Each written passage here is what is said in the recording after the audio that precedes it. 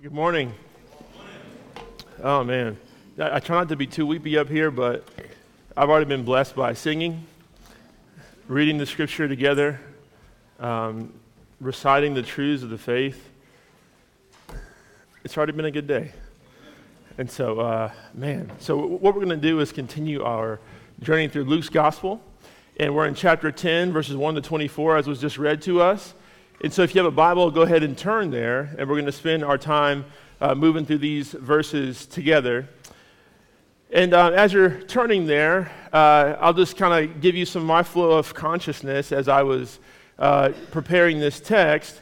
And I was thinking about the fact that if I look around our country, Generation Z, which are those who were born from around 1997 to 2012, are probably one of the most activistic generations that our country has ever seen.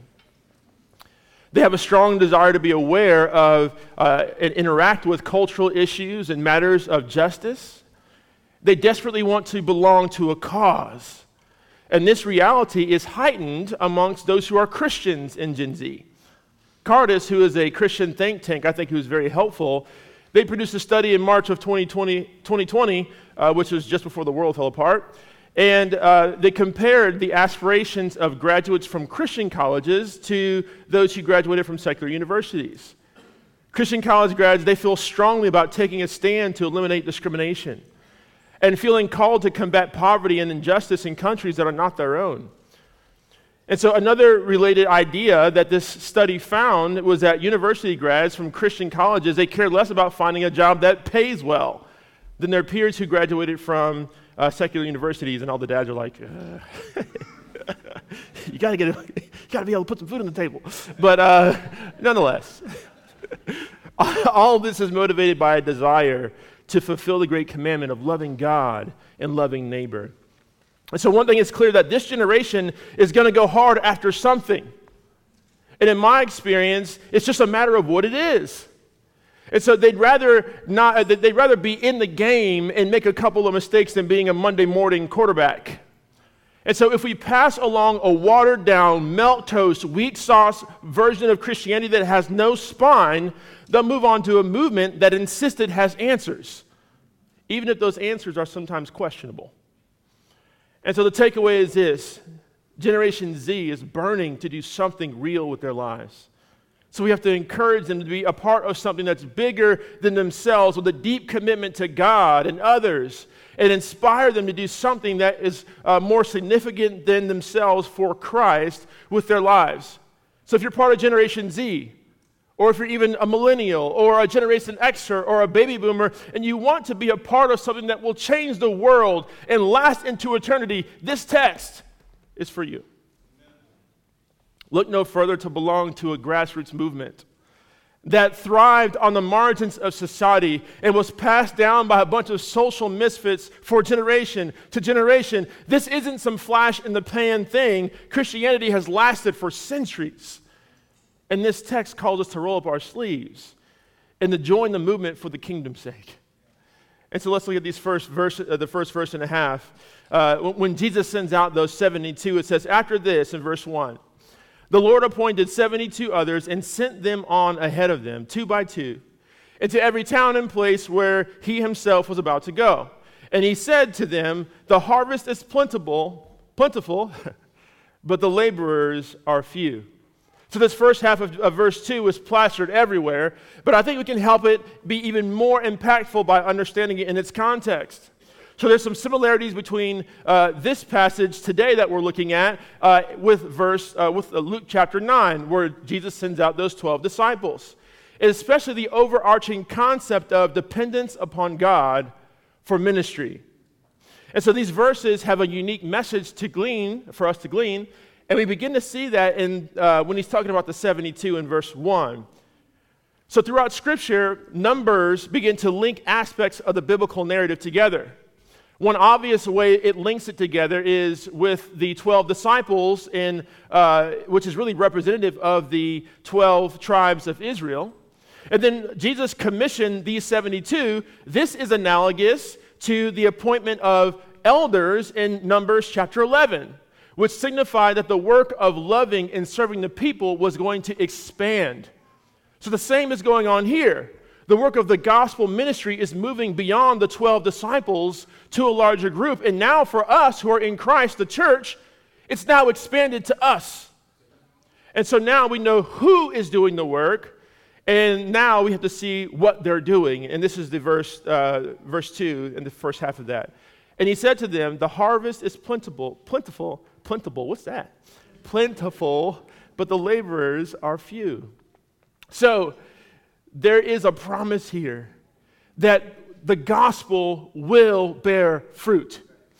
And in fact, it seems as if in Jesus' illustration, there seems to be more of a harvest than we have laborers. And so as you labor, be encouraged, because the gospel is still transforming lives. And so this is why I'm so encouraged. Even last week here, we saw the waters of baptism stirred 3 times. The gospel is still moving people and bringing people into salvation.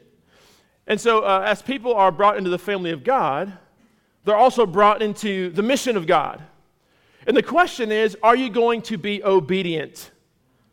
Many of us, understandably so, are nervous about joining the laborers, and we sideline ourselves because we wonder if we know all the biblical and theological and apologetic answers.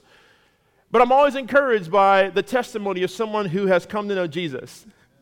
And interestingly, when new believers often tell me their story of coming to Christ, I'm dumbfounded at sometimes how ineloquent the gospel is presented to them.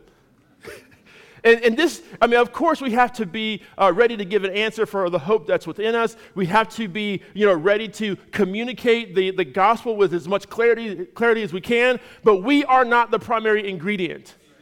The Holy Spirit is. And so I love stories of believers immediately joining the mission of God in Scripture. You guys remember John chapter 4, the woman at the well? So after she met Jesus at that well, she went around declaring, "Come meet the man who told me everything I ever did."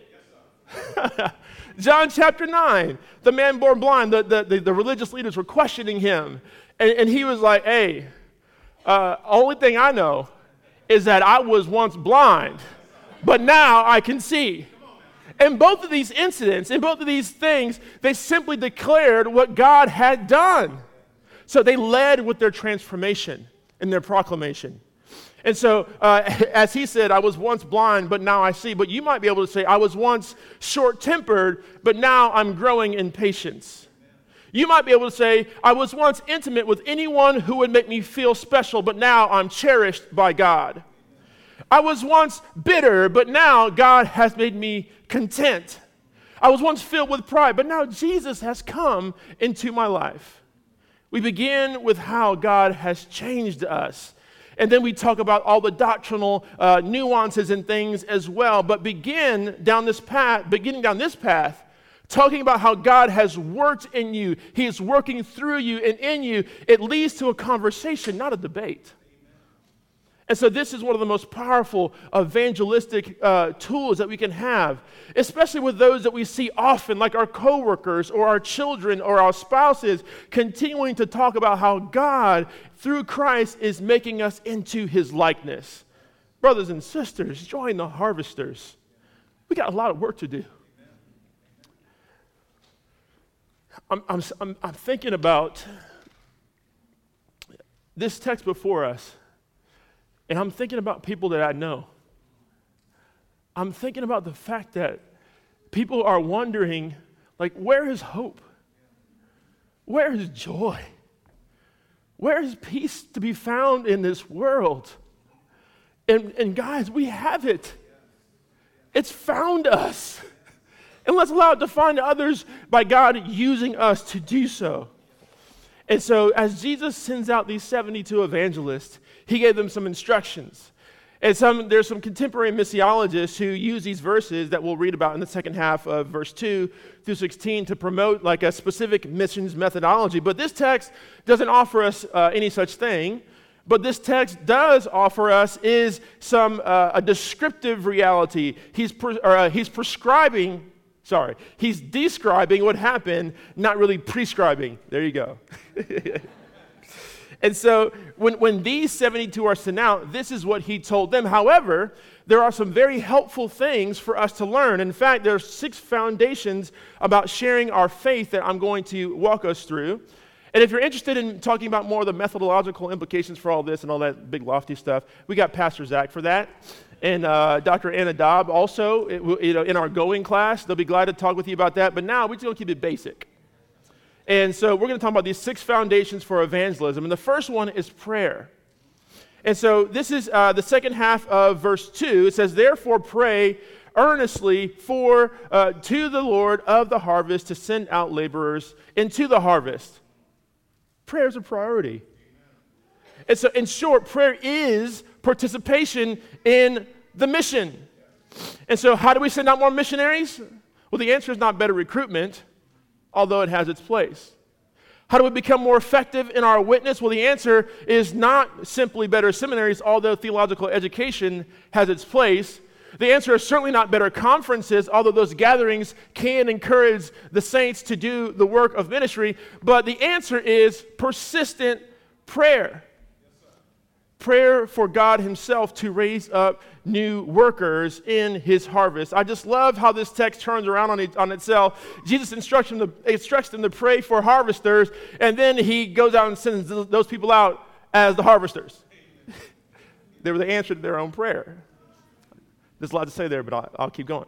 And so verse 3 instructs us in the second foundation, and it's just simply go. The first part of it is it says, go your way, verse 3, the first 3 words there. And a moment ago, I said prayer is participation in the mission, but it's not certainly the extent of the mission. And I like how the New International Version translates it. It's one word, go, exclamation point. That's certainly Danny Aiken approved, if you guys know what I'm talking about. And so we not only have to pray, but we also must do something. And Luke continues as he instructs us about our disposition as we're doing. In this third foundation, it talks about a posture of peace. And so in the second half of verse 3, it says, behold, I'm sending you out as lambs in the midst of wolves. Now skip down to verse 5. Whatever house you enter, first say, peace be to this house. And if a son of peace is there, your peace will rest upon him. But if not, it will return to you. So our disposition to be consistent with our message. We are those who bring peace. We're the ones who bring the shalom that Hebrew culture talked so much about. As believers, we preach the gospel of peace, but then, therefore, we're vulnerable to attack. There are spiritual enemies that are looking to tear us down with angry words and even perhaps violent assaults. And this is often true of the early church. The enemies of Christ made sort of murderous threats against God's people, and many of the apostles were martyred. And if we fast forward into the life of the church, this is also true of several pioneer missionaries. They didn't pack with suitcases. They packed all their stuff in a coffin because they didn't expect to return home alive. But as Pastor Manny alluded to us last week, we are on the road towards resurrection. And nobody can take that away. We are on the road, and just because that there might be a cross in our future doesn't mean that's our destination. Aren't you glad, beloved, that when you have trouble on your itinerary, it is not where you are going to end up. Persecution might befall you along the way, but that is not your eternal destiny. Your destiny is with our Heavenly Father in His kingdom. And so although we might face troubles as His sheep, and as our shepherd is watching over us as His sheep, He will carry us and He will not leave us, especially in the midst of trouble for His namesake. So continue on with the mission.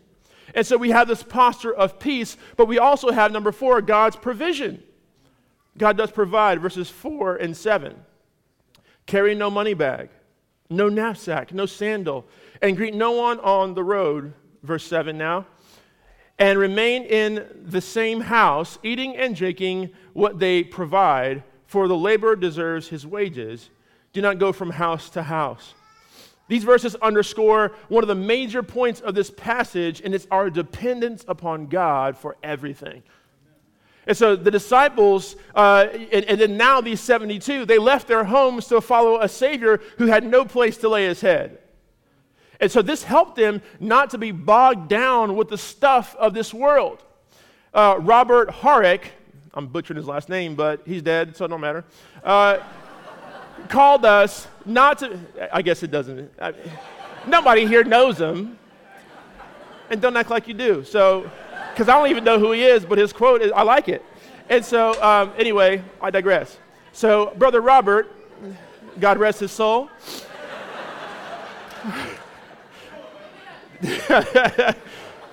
calls us not to be caught up with these snares of tardation. So sometimes my stream of consciousness gets me in trouble. It's bad when you have a microphone, though. So these snares of tardation are the things that potentially slow us down in God's mission. And so we should not dwell too much on our meals or our furniture or our houses or these concerns of daily life, because we need to be first and foremost concerned about this kingdom that's coming into this world. And I have to be honest with you, this is one of the things that I struggle with, trying to make this world my home. Trying to make this world so comfortable, this life so comfortable that I, sometimes want to just stay here and hang out and not pursue the mission, not leave and go and follow the Lord's call. The instructions that Jesus gives us in this verse are important. Bring no money bag, again highlighting his provision. And then don't bring a knapsack. Remain in the same house also. And the admonition not to, about eating habits as well. These protect the missionary's testimony as they are proclaiming the kingdom. And the other detail is not spending extended time on greetings. And so back then, this was about the urgency of the message. Because those customary greetings, they would take a long time. It was like, hey, what's up? Yeah, what's, but like for a long time. And so he was like, hey, don't have extended greetings because we have a lot to do. And so, anyway, these prohibitions, they lead us up to what we are to do now. And foundation number 5, we are to demonstrate and proclaim the kingdom. And so verses 8 and 9, it says, whenever you enter a town and they do not receive you, eat what is set before you. Heal the sick in it and say to them, the kingdom of God has come near to you. Just like those 12 apostles, the 72 evangelists are called to have a ministry of word and deed. Like Jesus, their basic message was the kingdom of God. And as an aside, going back to my Gen Z sort of illustration to start with, this is the kind of word and deed ministry that Gen Z is yearning for. The biblical mission of proclaiming and healing. And the reality is, as the church now, Philip Ryken says this, he's the president of Wheaton College, he reminds us, God's people, that the kingdom of God comes through the proclamation of the gospel, and then here it is, it's confirmed by the loving care of the people who proclaim it. So that's the word, proclamation of the good news of Christ, and then the love and the care with which we proclaim it and the activity that we do that surrounds it. Those things together are a powerful 1-2 combination. And harvesting in God's vineyard requires both. And now foundation number 6, perseverance and rejection. Starting at verse 10. But whenever you enter a town and they do not receive you, go into its streets and say, even the dust of your town that clings to our feet, we wipe off against you. Nevertheless, know this, that the kingdom of God has come near. That's so powerful. And I tell you, it will be more bearable on that day for Sodom than for that town. Woe to you, Chorazin! Woe to you, Bethsaida! For if the mighty works done in you had been done in Tyre and Sidon, then they would have repented long ago, sitting in sackcloth and ashes. But it will be more bearable in the judgment for Tyre and Sidon than for you. And you, Capernaum, will you be exalted to heaven? You shall be brought down to Hades. The one who hears you hears me, and the one who rejects you rejects me, and the one who rejects me rejects the one who sent me. So the 72 here are instructed that if nobody receives the gospel, to give a spiritual object lesson, to go into the city center and shake the dust off their feet as a sign of their rejection of Christ, that this is not fertile soil for the gospel. And then he says something sort of curious. It will be more bearable on that day for Sodom than for that town. And so then after that, Jesus starts throwing down the woes, which I don't want to be on the other end of a woe, by the way. Amen. And so, but in all this, he's saying that it's better that you have never heard the gospel than to have rejected it. What does that even mean? So when I was growing up, I played a lot of basketball. And if we got beat by 15 to 20 points, I'm telling you, it made me mad. I'm a ultimate competitor. So I would memorize the date of our rematch, and I would just scheme and plot and wait for my revenge. But if we lost a big game on a last-second heave from half court or a bad call by a ref, I would literally lie awake at night wondering if there was anything I could have done the whole game to maybe change the outcome just slightly. And it was so bad because it was like the game slipped through my fingertips. This is the message that is being communicated to us here. So people who hear the gospel but reject it will spend eternity agonizing over how it slipped through their fingers. An eternity of wondering, what if I surrendered my life to Christ? What if I gave my life for Jesus' sake? What if I believed the message? What if forever? May it not be so of anybody. May we continue to proclaim the gospel so those what ifs aren't weighing on us as those who have the good news. So the application here is simple. It's to go. The harvest is plentiful, but the laborers are few. And while this application is obvious, I think it really just we need to sit here for a second. If God is calling you, you need to go. If it's to go to the nations, go. If it's to reimagine your priorities in your current job, to love Christ and others better, go. If it's departing with a church plant, go. If it's being deployed to your neighborhood with a new intentionality, you need to go. If you're sitting here right now and your heart is racing, that's the Holy Spirit talking to you, whispering to you, saying something. That still small voice is after you. We have to be obedient to what he's telling you. And for those who are my Generation Zers up in the house, don't disqualify yourself from these questions. I was 16 years old when the Lord began to clarify what he wanted to do in my life. And choices that you make in high school, middle school, can drastically change the rest of your life. So you are a part of this too. Come on, join the harvesters. How are you going to harvest? The question is out there. There's so much to be done. And for those who are wrestling about your role as a harvester in God's vineyard, this is a good thing. Praise God for that wrestling.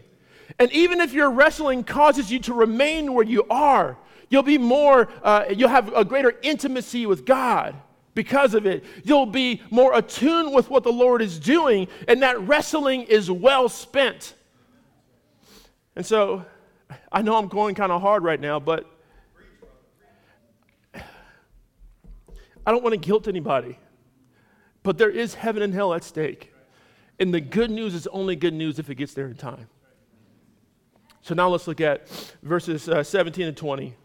When the 72 return, it says, the 72 return with joy, saying, Lord, even the demons are subject to us in your name.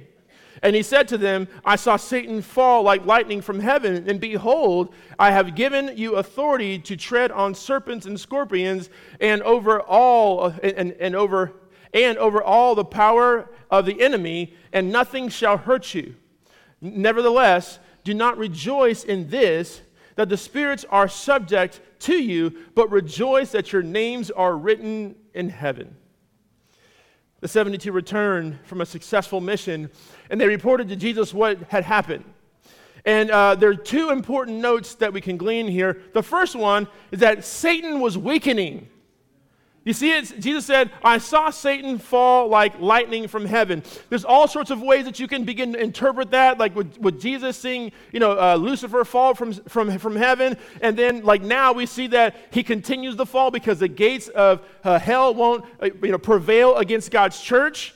And for now the devil, in this moment, he's called the prince of the power of the air, but his reign has an expiration date. Amen. It will not last forever. And all the chaos that he has brought into your life will be thrown down with him. Yeah. So I'm not sure about you, but this little interjection gives me a little bit of hope to carry on. Because sometimes it seems like the adversary is prevailing over wayward children, prevailing over lost loved ones, prevailing over strained relationships in our families, and so on and so on. And this reminds us that Satan's reign is temporary. And the second important note is that Jesus recalibrates their celebration. They were celebrating all that they did, but Jesus refocuses on them on who they are. Those whose names are written in heaven. And so our salvation is not based on our performance, as we know, as believers, but it's on the performance of another, who is Christ. So being judged on our productivity causes laborers to cut corners. Anybody remember that Wells Fargo situation, that little kerfuffle a couple years ago? There are so much pressure to produce and to meet quotas and things. If anybody works for Wells Fargo, sorry, it's okay. I got a mortgage with you anyway. So, they were so bent on meeting the numbers that they began to make up fake accounts, like credit lines, and then they made up fake mortgages and things like this. This is not how the body of Christ works. We don't need numbers to generate a facade of ministry success to belong. We belong not because of what we do. We belong because we are His. So rest in that. And then we can be free to live and grow in that. It's wonderful, that freedom that it brings. And so now Jesus rejoices in verse 21. It says, in that same hour, he rejoiced in the Holy Spirit and said, I thank you, Father, Lord of heaven and earth, that you have hidden these things from the wise and understanding and revealed them to little children. Yes, Father, for such was your glorious will. This is one of those wonderful moments where you get to see Jesus' emotion. We don't see that a ton. And it's a beautiful emotion of joy. And so the service of the 72 caused Jesus to thank the Father for his gracious plan. And so the reference to children here is not saying that only biologically young people can come into the kingdom. It's saying that only the meek can come into the kingdom. The humble are the ones who can receive the message of the gospel. And in the gospels themselves, Matthew, Mark, Luke, and John, we see the little children as actual children, but also tax collectors and those who are known sinners. But the wise are the intelligentsia, the Pharisees, the scribes, the Sadducees. And so now Jesus continues in the final two verses, and he describes the way to salvation. And so here we go. Verse 22 to 24. And so all things have been handed over to me by my Father, and no one knows who the Son is except the Father, or who the Father is except the Son, and anyone who to whom the Son chooses to reveal him. He then turning to his disciples, he said privately, "Blessed are," this is so good, "blessed are the eyes that see what you see. For I tell you that many prophets and kings desired to see what you see and did not see it, and to hear what you hear but did not hear it." In these final verses, Jesus is reestablishing the message that the 72 were proclaiming. And fair warning, just for a second, we're about to nerd out, okay? And so Jesus, especially in verse 22, he reestablishes this message by insisting that he is God because he has the Father's authority. He also says that there's this intra-Trinitarian, like Trinitarian, the stuff between them, this intra-Trinitarian relationship that we as his followers don't experience, but we're the beneficiaries of that relationship. And because of that, we enter into a relationship with the Father through the Son. And if you missed all that, Jesus said it really, really simply. One place, he said, I am the way, I'm the truth and the life, and no one comes to the Father but by me. So after Jesus dropped this theological bomb on them, he reminded the disciples of the significance of the time that they were living in. He was saying, this is a time of fulfillment. People have been praying about this, waiting for this. People were doing, going to temple again and again, doing Sabbath, doing all that they should have done, trying to keep the law, waiting for the Messiah to come. He's saying, blessed are you because you're seeing it. It's being fulfilled in your midst. Look around. This is a great time to be alive. But then also, we have a great time to be alive too. We have the opportunity to look back and see that the Old Testament was pointing to this messianic figure. And now the Messiah in the Gospels and the rest of the Bible is telling us how to live in light of that. And now we can be those who are the harvesters in God's vineyard. This is such a great time to be alive. And so I want to encourage you again, if the Lord is calling you to be a harvester, and he is, it's just a matter of what kind and where, you have to go. So here's 3 questions I'll just leave you with as we sort of land the plane. Who are you praying for? Prayer is essential to the mission. Who are you praying for today? What's your posture? We live in a moment where the shock jocks win the day. But we're to come like lambs. Lambs weren't coming marshaling an army. They were coming as peaceful messengers of something far greater. The power is not in the lamb. The power is in the one whose name we proclaim. And then also, what are you proclaiming? What are you proclaiming? Proclaim the fact that we were broken and now we're made whole. And you can be whole too. Through Jesus Christ, the one who has done more than me than I could ever ask for. I have hope and peace and joy in all these things. And then now for those who don't know Christ today, give Christ a fair shake. I know there's some Christians who have done crazy stuff in the name of Christianity. I know that there's some weird things out there going on in some churches, but I'm not asking you to get all of that. I'm saying, hey, look, first of all, I'm asking you to respond to Jesus. Who is Jesus and what has he done for you? Well, he bore all that you could not bear for yourself on the cross. And not only did he die, but he rose from the dead to have victory over those things. So now we can walk in that victory if we trust him with all of our failings. And so don't spend your eternity asking, what if? You can know for certain today that Christ is Lord and he'll save you. Come, taste and see that the Lord is good. Let me pray for us. Father, you are so good. And I pray that we would be those who spread your goodness around our neighborhoods, in our own homes, in our neighborhoods, in our churches, in our workplaces. God, we thank you for the blessing of being a believer. But with that blessing comes responsibility. And I pray that you would impress upon your people afresh that the harvest is plentiful, Father. And you are bringing a harvest.